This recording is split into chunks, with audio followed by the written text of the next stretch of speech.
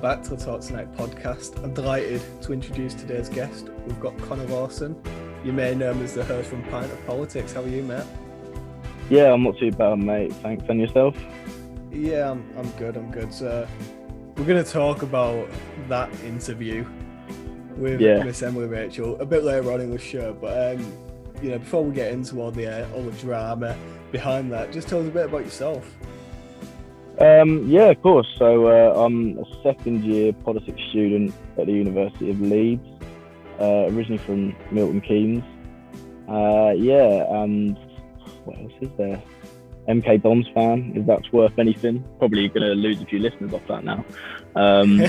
But yeah, so just do politics at uni and wanted to start a little blog and all that kind of stuff. So and the podcast. So yeah, that's what I do at the moment. Yeah. How did the podcast all start? Like, was it just a little idea one night? Well, I'd sort of always had it in my head that I quite like the idea of doing one, and I quite like just general. So like, it's not just the podcast that we do. We do have like a blog and that as well. A bit of a similar setup to the one you guys have got. So it's not just that. And I did start doing a bit of writing, sort of politically, when I started a blog for the Politics Society at my university, which I'm a part of. And I just started a bit of political writing, but I kind of really wanted to sort of do my own thing with it, really. So yeah, I sort of gave birth, I guess, to Pint of Politics in January of this year. I sort of made it like my 2021 project, I guess you could say, without being like too cringy with like New Year, New Me or anything like that. But yeah, it was basically I started the blog, and then I always sort of knew I wanted to make it into a podcast. So I got one of my mates, Sam, who's my co-host. I said to him, do you want to do this with me? And he said, yeah. And then we basically created the podcast. So we've made about, I think we're on 8 episodes now. It's going quite well. Nice. So like, what's it like actually studying politics? Because I hear that and I just think that sounds like one of the most boring things in the world.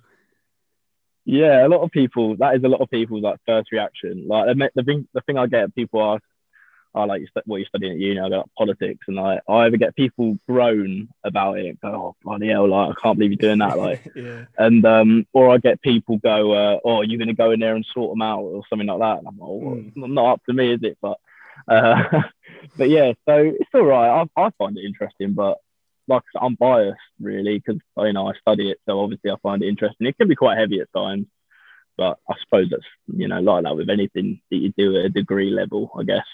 So yeah, no, I enjoy it, but I can completely understand why people aren't fans of the idea of studying it, and the amount of I can imagine it, I can understand it really with the amount of sort of news that goes on with politics and stuff. It's always 9 times out of 10 pretty bad news.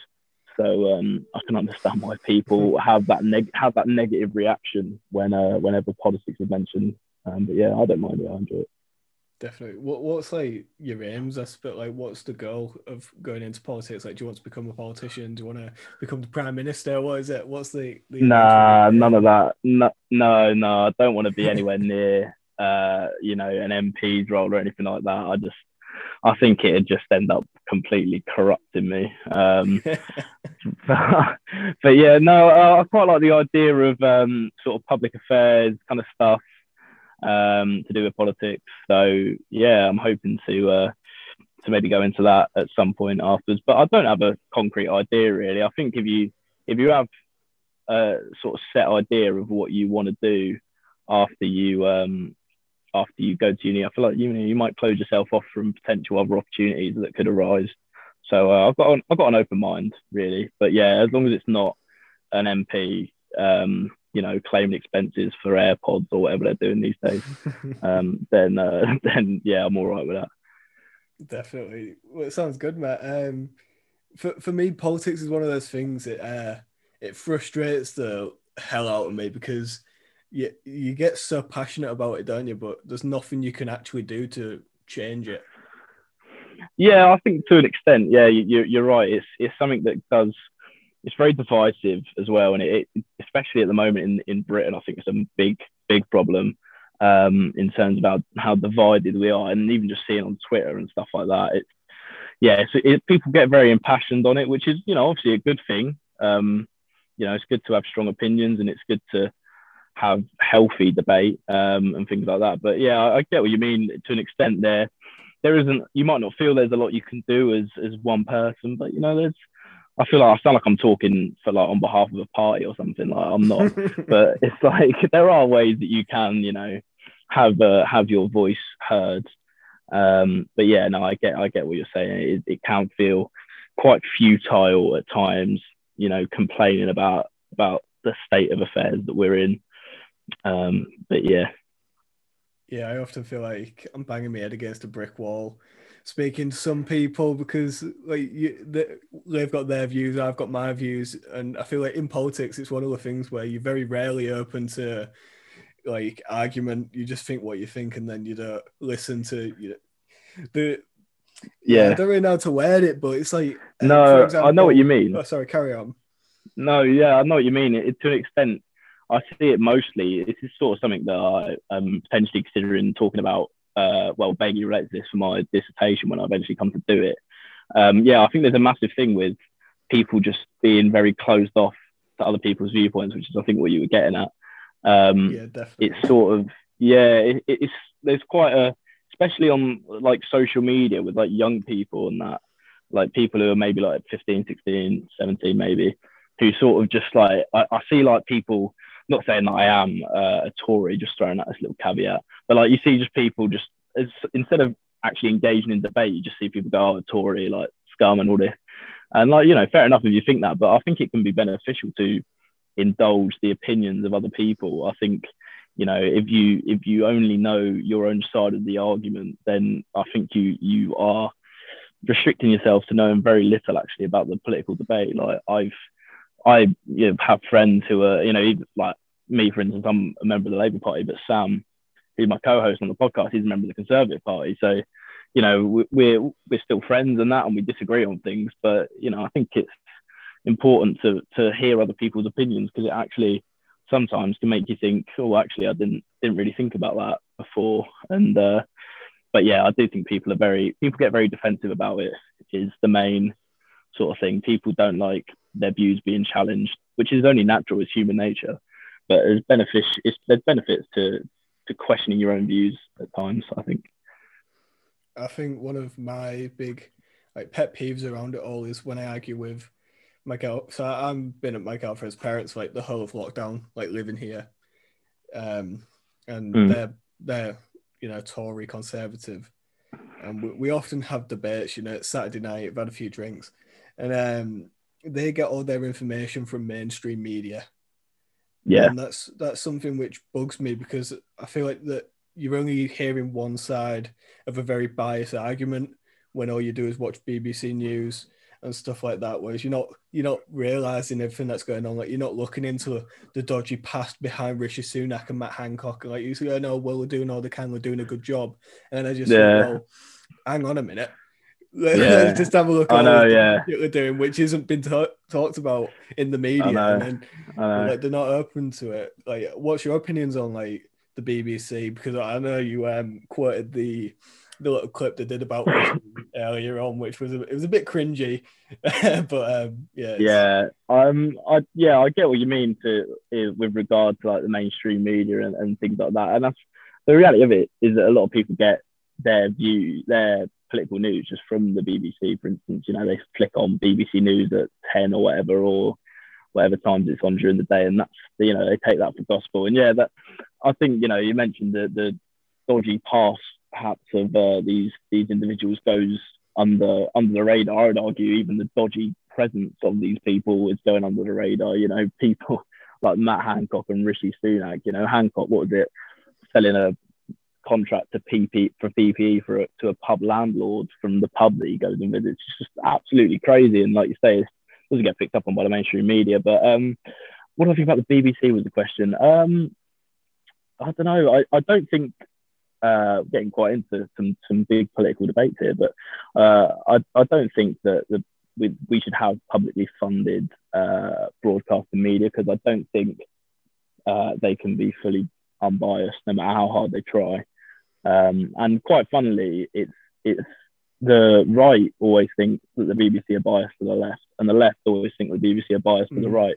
So it says a lot, really. You can't actually win, like, if you're the BBC, which, you know, I'm not saying I pity them or anything like that, because like you say, I did that montage they did of Rishi Sunak earlier just made me want to be a bit sick, to be honest. I was just the way the media are idolising this man who's part of the government that voted against feeding children is just stunning to me. But yeah, it's definitely the mainstream media. You need to delve beyond it, I think, and you know, how you do that is up to you. But the reality is that the vast majority of the population don't care enough to look past these sources of information, and they don't really feel the need to question it or analyze it further. I suppose, not to like have a stab at, you know, people who are just ordinary, you know, not politically engaged particularly. I don't blame them. Like I said, politics can be quite boring for the average person. So yeah, I suppose that, and they don't have as much time on their hands as someone like me who, you know, devotes quite a lot of my time to studying politics, which, you know, probably doesn't sound very interesting, but yeah, there you go. Yeah, like sticking on the media, it goes further than just politics, with people like Piers Morgan. And I bring this up because about an hour ago he actually blocked me on Twitter. Yeah, I saw that. And like, because obviously he's been going on about Meghan Markle. He seems to have this crazed agenda where he's almost becoming obsessed with her, which is odd. But like, again, I'll just go back to my girlfriend's parents, because we do have a lot of disagreements. I mean, I do like them as people, but some of their views are a bit, you know, a bit on the iffy side. Sounds like a laugh. A few drinks down them though, and it's sort of, you know, it's when it all comes out, isn't it? There's no malice behind it, which is what I like, because it's just a good debate. There. But no, that's good. Because like the other day, there was an article on BBC News about Meghan Markle winning a libel case, and obviously they're doing their interview with Oprah. I think that goes out on Sunday, and she was going, "Oh, I can't stand her." I was going, "Why?" And she didn't have a definitive reason as to why, but it's sort of been drilled in by the media and by people like Piers Morgan, like, you have to dislike her. And so what I did was I found the I think it was the Telegraph articles of Kate Middleton compared to Meghan Markle. So one of them was Kate Middleton using avocado for like easing being pregnant. Oh, right, yeah. And then when Meghan Markle used avocado, it was linked to human rights abuse. And it's so far-fetched, right? I've actually just I found it on my phone right now. It's the Express, sorry. Right. So, Kate's morning sickness cure. Prince William gifted with an avocado for pregnant Duchess. Now the same newspaper. Meghan Markle's beloved avocado linked to human rights abuse and drought. Millennial shame. And I've never heard something so far-fetched about an avocado in my life. But this is it, like, people now dislike her because they're seeing these headlines when she's not doing anything wrong. Yeah, I know. That's what I mean. She is demonized in a, like you say, a very weird way. I don't think she particularly warranted this level of barrage from the media. But like you say, it's people like, you know, Piers Morgan specifically giving out moral lectures, as he has been on COVID as well for the past year or whatever, near enough a year. And then, you know, just completely irony is just lost on these people. You know, Piers Morgan, an individual who, you know, hacked the phones of people who were going through divorces and a dead teenager, and these people just have no shame. And spent the whole sort of pandemic, and still does spend his time giving out lectures on Good Morning Britain, saying that you're scum if you disobey any of the rules or whatever. And then when it comes to Christmas last year, he's jetting out of Tier 4 London and going off to Antigua, a nice Caribbean island, to put his feet up. It's just laughable, really. But like you say, it's the people don't have any reason to contest these views as they're put forward. Someone like Piers Morgan, who's on GMB every morning, or I don't know if it's every morning, I don't watch it, but he's on regularly. People watch that every day. They're going to believe what he says. And if you hear someone tell you that Meghan Markle's a terrible person enough, then you're going to believe it, because even if you don't have any concrete evidence for it, you're going to. It's just it's to an extent, not to put too much of a dramatic word on it, but it is some form of indoctrination in that sense. Like you say, with your girlfriend's mum, she didn't have any real reason to hate her. She was just like, oh well, some man on the television told me that I have to hate her. You know what I mean? So yeah, it's the nature of like I say, just general, the fact that people just use mainstream media for their news, and the mainstream media has an agenda which a lot of people don't really see past and don't really see through. But yeah, such is the modern world. Bit of a deeper question, but do you think it's linked to race? Because I saw a mad statistic. I don't think that's the correct word. It was unreal. The most abused footballers on social media: Marcus Rashford, who is Raheem Sterling up there by any chance? Just to throw a prediction out there. Yeah, and Lewis Hamilton. Now, not surprising. 3 successful black men. Yeah, Meghan Markle, mixed race. Do you think the media got an agenda against, black? Short answer is yes. I think there is undertones of racism in the discourse promoted by the media. And like you say there, it's self-evident. I have no idea why Marcus Rashford's getting that level of abuse just to diverge away from Meghan Markle. But, Marcus Rashford is, as far as I'm concerned, one of the nicest blokes in football, with all the works he's done with, for free school meals and championing that kind of thing. So, yeah, it's crazy. And I think the media are complicit in this. And as much as they might like to deny it, well, they would deny it. No one's going to put their hands up and say, oh, look, I'm racist, are they? Because, that's the backlash that would quite rightly be associated with that. Yeah, I think there is a level of racism involved in this. It's, Meghan Markle, famously the first person of colour to marry into the royal family. And I don't think people who are, royalists, for instance, which I think quite a lot of the, especially right-wing media would fall under this category. I don't think they like the idea of something that in their eyes threatens the status quo. And so they will attack it in the way that they have attacked it. And ultimately it's led to them, I suppose, getting what they want in a sense, with Harry and Meghan leaving the royal family. And they might say, oh, they got what they want, but even still, even though they've got what they set out to achieve, you've still got a complete barrage on Meghan Markle specifically. And like say, from people like Piers Morgan, I think he's tweeted about her something stupid amount of times. Not that I read his Twitter, but someone pointed out he's just not shut up about it. It's just, I don't get the obsession people have with the royal family anyway, to be fair. But just demonising these individuals. And yeah, I do think that's a very long-winded answer to your question, but yeah, I do think there is a level of racism present in the way the media approach the stories they write about individuals. Yeah. And people have to bear in mind that Piers Morgan is someone who was friends with literal paedophiles. Oh, so, yeah, but they won't remember that, will they?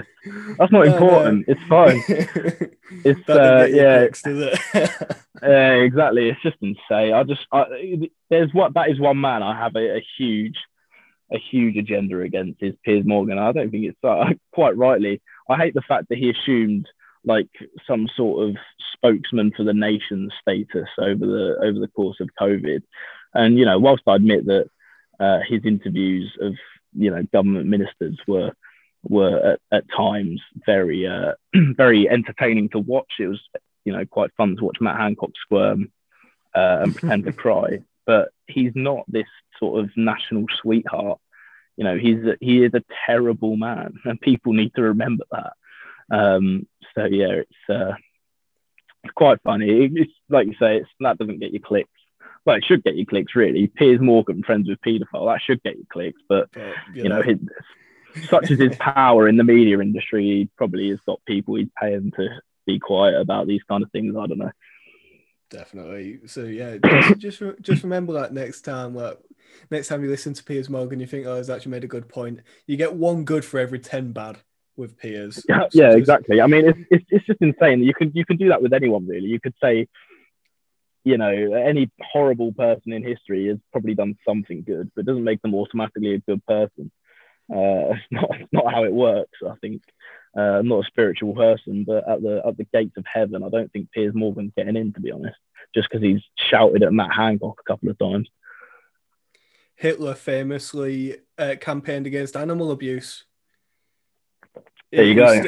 He still murdered millions of people. Yeah, exactly. And he definitely hasn't got into heaven. I'll be very surprised if it does exist and I end up getting there and he is also there with me. I'll be very surprised. I reckon in the afterlife, you see Piers Morgan, you see Hitler.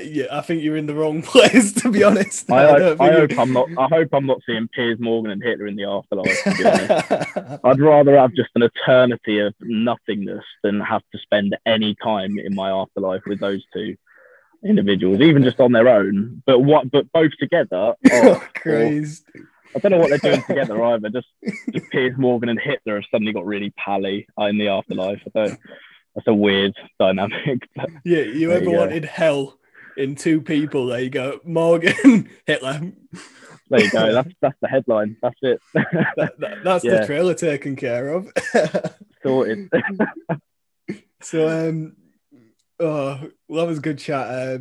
I think we'll move on now to the reason why a lot of people. I don't think I've been rude in saying a lot of people became aware of your podcast in the recent weeks. Oh, 100%. That's not rude at all. That is literally the reason. I mean, that did get you clicks. That did get you clicks. No shit. Yeah, that is an understatement. How did it all come about, the interview with Miss Emily Rachel? If you're not aware, by the way, go check this out on Pint of Politics, Spotify, Apple Podcasts. Really good listen. I was a bit torn at first, but if you get through it, there are some good points. We're going to discuss them now, but make sure you've listened to it before you listen to this. So, it's a roller coaster. It is. So just go back to the question, how did it all come about? Well, essentially, it was so I'll set the scene for you. It's a dramatic tale. Well, not really, but it was a Sunday. I was just a normal Sunday, a bit hungover, and just sitting there doing nothing really. Excuse me. And I didn't follow. I was obviously aware of Emily as someone on Twitter. I didn't follow her, but essentially she tweeted on that Sunday morning or afternoon, whenever it was. She tweeted, just going to be on a podcast, something like that. And one of my friends, George, who obviously did follow her, tagged me in that tweet as a joke and was like, Connor, you know what to do, ha ha ha. And I was like, oh yeah, funny, haha, whatever. And then a couple of people sort of picked up on that, just that little exchange. And she actually then she replied to like that tweet and said, can you let me on? And then DM me as well saying, can I come on? I was like, I'm gonna have to do it now, and I like, well, and then, but not even just that, like a few people like were saying, I'd really like to see this, and I was like, what? Like, why would you want to sit? But apparently, this is what the people want. So, you're right. Start lighting up. Like, and then I sort of thought about it for a bit, and I was like, how many people would listen to her talk about politics? I just think that I just thought in my head, I was like, this concept will be hilarious. If nothing else, it like people. The way I viewed it once I sort of started thinking about it more was it was win-win situation, because the people who hate her were going to listen to it because they are intrigued and they wanted to maybe slip up and say something stupid so they can, give her abuse or whatever they like doing. The people who like her will listen to it as well because they like her, and every single person in between will listen to it out of pure curiosity. So basically messaged her and said, right, yeah, okay, we'll do it, and put a tweet up about it on that same Sunday on our Twitter, and it blew up a little bit. It got about 250 something likes, which doesn't sound a lot, but it's a lot for what our engagement was on social media. Got a lot of people, criticizing it, which such is the nature of Twitter. It got a few people. I think the most brutal one was something like, "I'd rather kill myself than listen to this." So it's just like, fair enough. Fair enough. The most dramatic reply of all time. I bet he still listened as well, though. I bet he still definitely. Definitely. But yeah, one that did make me laugh was they're only doing this for the views. I was like, well, yeah, obviously, not getting on for a political insight. Why do you think you're on here right now?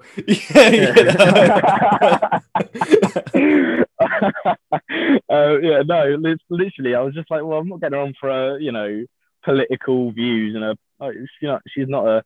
We had because funny, we had George Aylett on a few weeks earlier, who was actually like a former MP and all this kind of stuff. Well, not former MP, ran for Parliament, like big Labour activist, so very politically minded. And then I was saying this to Sam, my co-host. I was like, we actually just have got her on, and I was just like, what am I actually doing? I did it sort of without thinking about it really, and yeah, there's a bit of a social media storm when I just announced it, which I wish, in hindsight, I hadn't have done that. I wish I'd have recorded the episode first and then done the whole build up, because I was thinking in my head, what if I've just promoted this happening and then it doesn't happen for whatever reason? Like, what if, I don't know, I was just thinking anything could happen. She might die, I don't know. That's a bit much, but you know what I mean? It was I was just a bit like, oh no, but yeah, so that's how it came about really, and then she came on the Wednesday of that week. So it was literally in the space of like 4 days from it just being a complete throwaway comment by one of my mates on Twitter to me actually sitting down and doing it. It just was a bit surreal, but there we go. So I went into it originally quite closed-minded. She was someone like you see her tweets pop up and you just think, oh, fuck's sake, yeah, bit of an idiot. But when I spoke to you obviously about like the reactions and stuff, and I listened from the beginning again. I went in open-minded this time, and I really enjoyed the chat actually. There were some comments which got me chuckling. There was one which was unforgivable. Mayor on a bacon sandwich. Oh, mate, don't. Of all the things she said in that whole podcast, that did my head in the most. I was genuinely like, and I think you can tell from the reaction that me and Sam gave. We were like, what? Like this? That's just. And then she went on to say she has it on a Chinese as well. I was just, I was literally in absolute shock by that. Of everything she said, that really did get to me the most. But yeah, that's definitely unforgivable. You take her tweets, you just throw them all away because they're nothing compared to having mayo on a bacon sandwich. Absolutely disgusting. It's a crime against humanity, really. Like, I was at work, I heard it, and I thought, she fucking stupid. Like, it was I know, but yeah, one of my housemates was like, "Do you think she's lying, or do you think she actually does that?" And I was like, "No, I think she sounded like she actually does it. Like, if she was lying, then fair enough. It's a bit of a weird lie." But yeah, oh mate, I've never considered doing mayo on a bacon sarnie. It can't be a lie because it's so pointless to lie about, and I've never heard of it before either. Like, I've honestly never even thought of it. Yeah, it was. Yeah, that was the worst part of that whole experience. There were some other things. She's religious, believes in God. Yeah, that actually shocked me. That really shocked me. Actually, me too. I completely forgot about that as well until you just mentioned it. I forgot she even said that, but yeah, because I don't actually listen. Once I do the episodes, I record them and then like straight after or whenever I get a chance, listen to it back and edit while I listen, and then that's it. I don't listen to it ever again. So yeah, I completely forgot about that. She's a big, because I pulled up her tweet that was like, "I love the Bible" or something like that, and yeah, and then I went on to ask her whether she believes, and she said she believes in God, which I don't know, fair play. I don't know why I wasn't expecting it, but I just wasn't. No, she just seems like I'm not just generalizing here, but just Fiat 500 in general, that sort of person, that persona, you don't sort of include that in religion. No, yeah, I wouldn't. Yeah, it's not written in the Bible, is it? That no, it's not written in the nothing about Bible. Tango Ice Blast or anything in the No, Bible. nothing about your 20 nugget share box. It's not in there. Just want a cuddle and a Chinese with mayo on. It was a good listen, and I suppose the main question I've got for you, do you think she plays up to the persona? Because you did ask her, and she said that she doesn't. She said that's just her. Yeah. But what was your opinion? My opinions on this have changed, like since recording the episode, and then I sort of struggled to make my mind up on it. Really, I can completely see, firstly, why people think she's playing up to this persona of being sick, and I know it's a thing, weirdly, that people do. But that said, and you know, this might be the controversial hot take, I don't think she's actually that sick. I think her mind works in weird ways. I think that sounds a bit harsh, but that's polite way you can put it. Yeah. Yeah, maybe. Yeah, but I mean, she's a dental nurse, to be fair. So like, she can't be that stupid. You know what I mean? Like, I don't know. To be fair, I don't know the qualifications you need to be a dental nurse, but I don't imagine it's, you know, something anyone can do. But going back to just the general point of whether she's sick or not, the thing as well, I was just reading before the night before the episode, we recorded it. I was reading through her tweets, and I don't recommend anyone does this because it was an absolute just mind-numbing experience. But the lion's share of the stuff she tweets is just pretty, it's boring, but it's just pretty, it's like standard, you know what I mean? Like, she'll tweet stuff like generic tweet. Yeah, like just want a sunbed or something like that. And it's just not something I would, some of the content I like seeing. I don't really care, but like, I wouldn't be like, oh, it's just sort of, I just feel like she's, I don't say basic, I feel like it's hard, but I feel like she's a bit basic.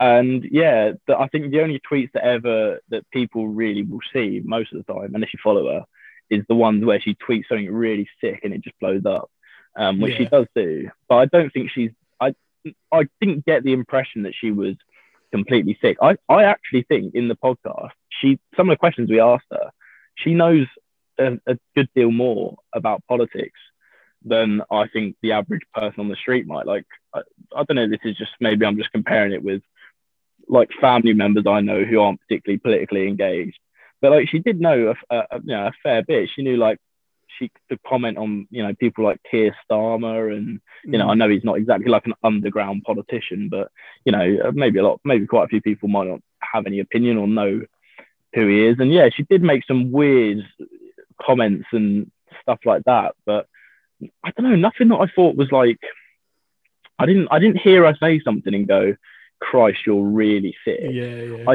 It was just weird. Like, some of the things she said was weird. Like, I asked her about Nigel Farage, and she went, you have to separate the art from the artist. And I was like, what do you mean by that? And she said, well, I like Chris Brown's music, but I don't like that he hit Rihanna. Like, it's just a weird, you know what I mean? It's a weird link to make, but in a way, I was like, well, it kind of makes sense. Although you can't really apply it to Nigel Farage, obviously. But I feel like she's not. Yeah, I don't know. Does she play up? Was the big question. But I suppose the big answer is I don't actually know, and I don't think we'll ever know. She's obviously going to deny it. I don't think she's as sick as potentially she makes out to be. But I don't think she does it intentionally. Is the answer I'll give. I think she does say some stupid stuff, but doesn't sit there and go, oh, I'm going to say something stupid on Twitter. She just tweets it, and then it comes back to bite her. So yeah, unintentionally sick is the verdict. I think she's actually quite clever because she knows that if she tweets something like the fat phobia tweet, she knows she tweets that she goes viral. She knows she gets 100%. A lot of reaction, and she knows she's building up a platform. So, like, in one sense, she's actually quite clever in what she's doing. And that fat phobia tweet, I can't remember it like word for word, but I actually agreed with it. Like, yeah, it was something like, wasn't it like, if being fat phobic means scared of being fat, then I am absolutely fat phobic. I'd rather die than be a massive lard ass or something like that. Yeah, I don't know if that's the exact one you're referring to, but yeah, it is. And the end of it is it's a bit close to a burn for some people. It's a bit harsh, but then I think about myself and it's like I don't want to get fat. Like, yeah, she's got a point. She has got a point. Like, yeah, I don't think anyone wants to be fat. Yeah, that's yeah. And no, I mean, if she is playing up to it, like you're suggesting, and you think, then she is an absolute genius. Oh yeah, like, definitely. But this is the thing though as well. This is what makes me think maybe she's not, because she would surely have known, right, that coming on my podcast would have got me more views. So why wouldn't she then be like, oh, well, can I have a bit of money for this or something like that? I don't know. Like, it was completely free to have her on. I feel like if she was vying for that like viral influencer status, then she might well, I don't know, just be more proactive in perpetuating that image. I don't know. Maybe she's got like some big plan. Maybe she's waiting until she gets like 20k followers and then she's gonna, I don't know, peel her fake tan off and she's actually someone else. Maybe she's just like a nice person, you know. Yeah, like, I think she is a nice person, to be fair. Like she has some political views that were a bit weird. Like, and I think she wound a few people up by revealing that she was a conservative. Or maybe not revealing that she was a conservative, but saying that she didn't mind Boris Johnson, but hated Jeremy Corbyn. Infer from that what you will. She sat on the fence a bit. Like, she didn't answer it like outright, but she was. I think she was conscious of winding people up. But I don't know. I don't think she's. I don't know. She's a nice person though. I will say that much about her. She was really nice. Like before and after the episode, she just genuinely seemed like she just wanted to be on a podcast, no matter what it was about. And she was fine. Like literally with every question we answered. I didn't have to cut really anything out of it. The episode once we recorded it, I was pretty happy with it. And she was just really nice. So maybe. But maybe in there, like when she was on about lazy thoughts, like just sit and think, and I was like, I remember when I was in exams in school, and I used to think about terrorists diving in through like the windows and stuff and taking over the school.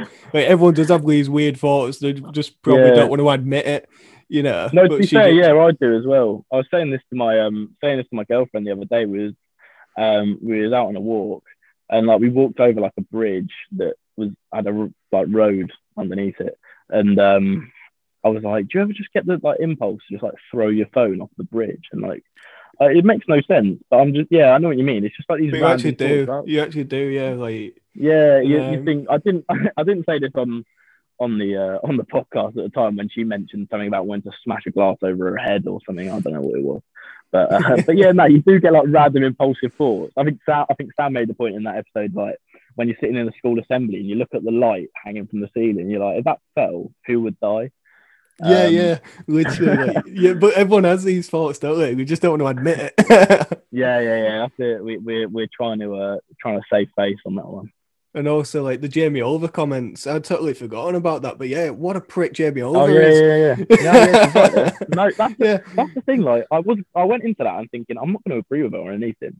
But I actually found myself agreeing with a lot of what she said, which kind of scared me a little bit. Yeah, the Jamie Oliver thing, definitely. He's an arsehole.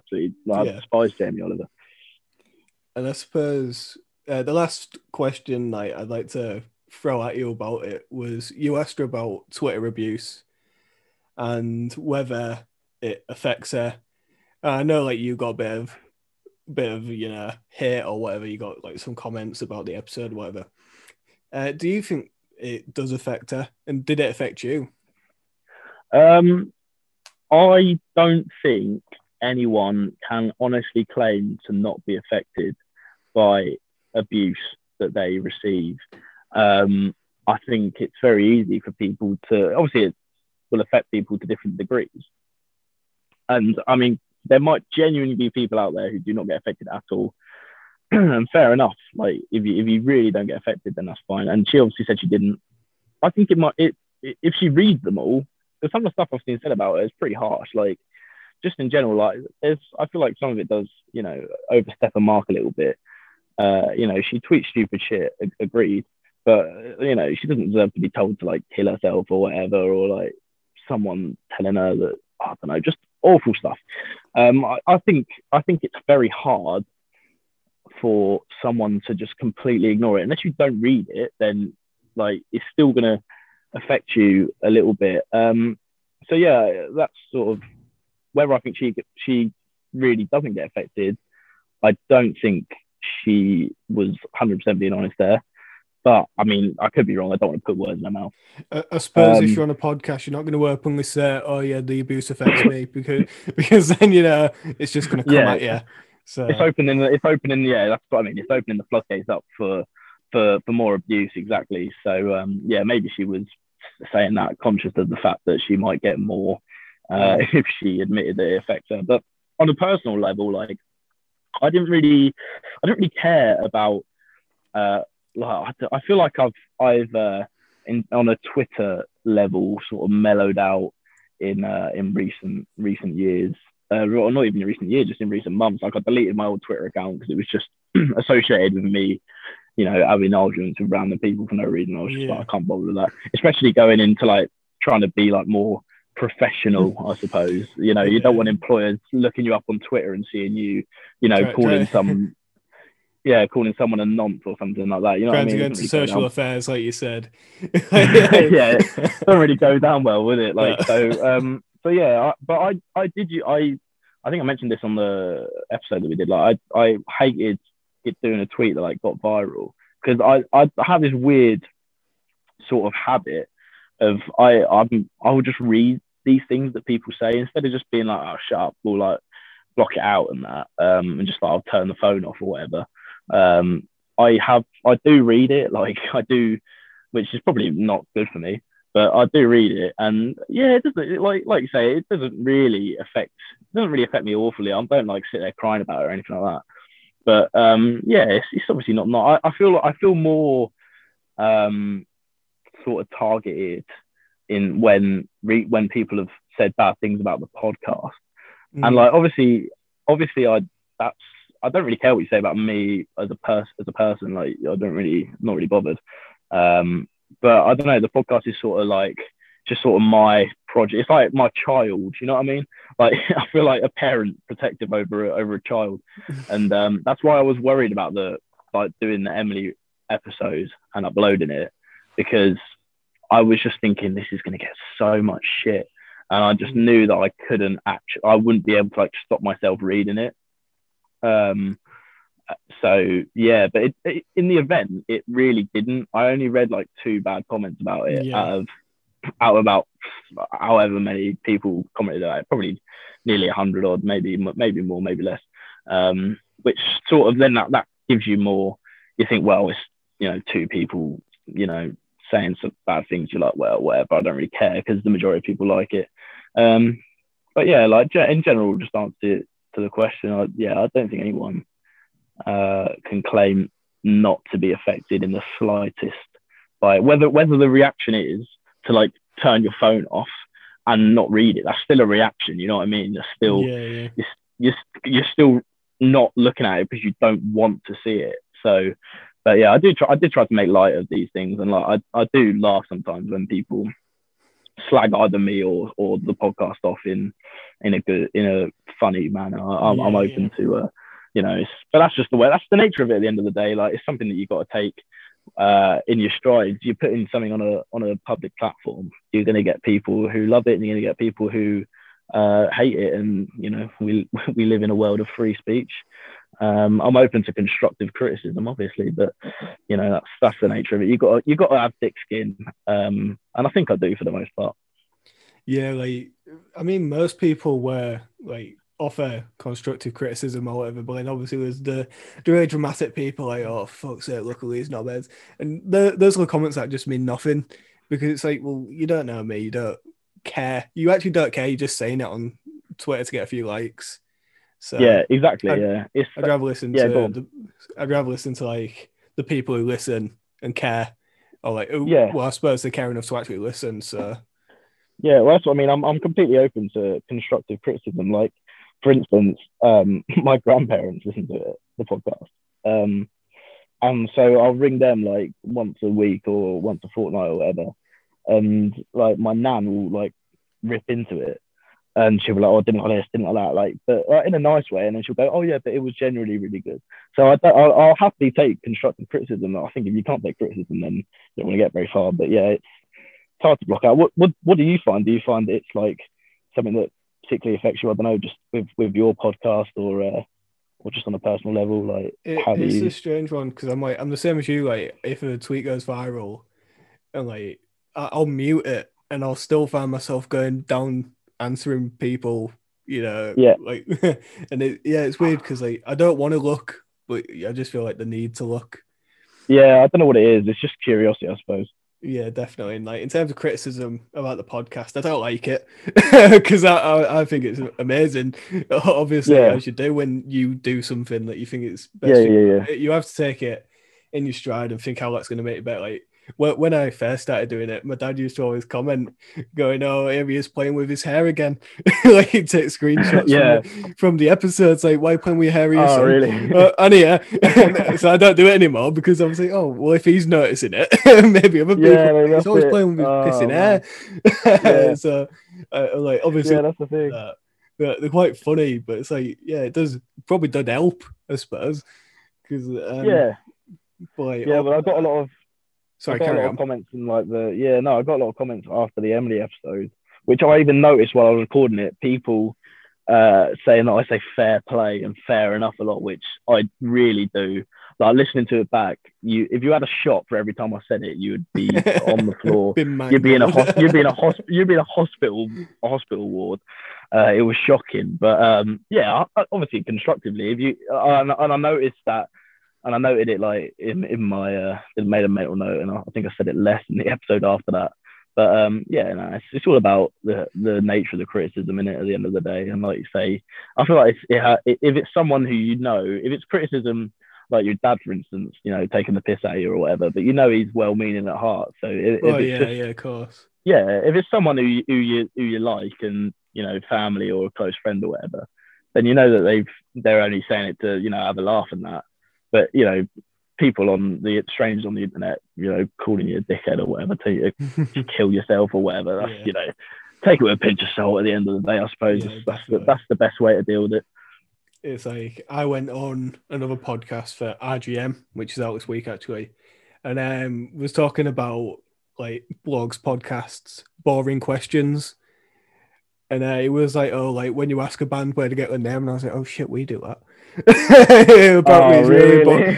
Yeah, it was like one of the most boring questions. I was like, oh shit, we've done that a few times. I would think to ask that though. If I was in your position, I'd be like, I feel like it's an interesting question, but I don't know. Apparently not. Apparently, it's really boring because, well, I suppose for us it's not, because we're speaking to like smaller bands, but they're bigger, so like they spoke to the Sherlocks. And it's like the Sherlock's been around like what 6-7 years. If you go, oh, where do you get a name? They've been asked that hundreds of times. Yeah, exactly. So I suppose it gets boring for the. Yeah, it does. So we did a podcast with Black Honey. I don't know if you've heard of them. I think I've heard of them. Yeah, I don't know if I've listened to them, but they're quite a big band, I suppose. They've been around like 7 years, I think. I saw them live back in 2016, so it was quite big for me personally because it's a band I followed for ages. I thought, right, so they're doing promotion for their new album. They're going to have spoken to people all day about it. So I need to ask questions which are left wing, like, which are going to spark a debate. So I opened it up with What's Your Favourite Biscuit? There you go. Yeah. A bit different, but then we spoke about like the issues of women in the music industry. So if you go down like a different path, and it's all because of that interview I did where he was criticising the questions we use, not directly, but I think because of that, took it on board. produce a better podcast. No, yeah. And that's how it works. So Exactly. yeah, you have to take criticism on board. That's the best kind of criticism when it actually is something that because you don't think about it when you're doing these kind of things. You just think, oh, this is, like you say, this is the best thing ever. I'm doing it. It's quality. And it's hard to remove yourself from that mindset. So it is good to, like I say, have that constructive criticism there, because then you can, like you say, can build on it, and you can make changes that actually will benefit you, that you probably would never have thought of doing. You would, if someone had never told you, you'd have probably still been asking them, where did your band name come from? You know what I mean? So so it's always good, and like you say, it's important. Yeah, well, Connor, thank you for coming out. It's been a pleasure. I had some more questions to ask, but I think we're running out of time, so I'm just going to ask some quick fire ones just to end off the pod. Go for it. After COVID, the next election, when we're back to normal, who do you think is going to get him?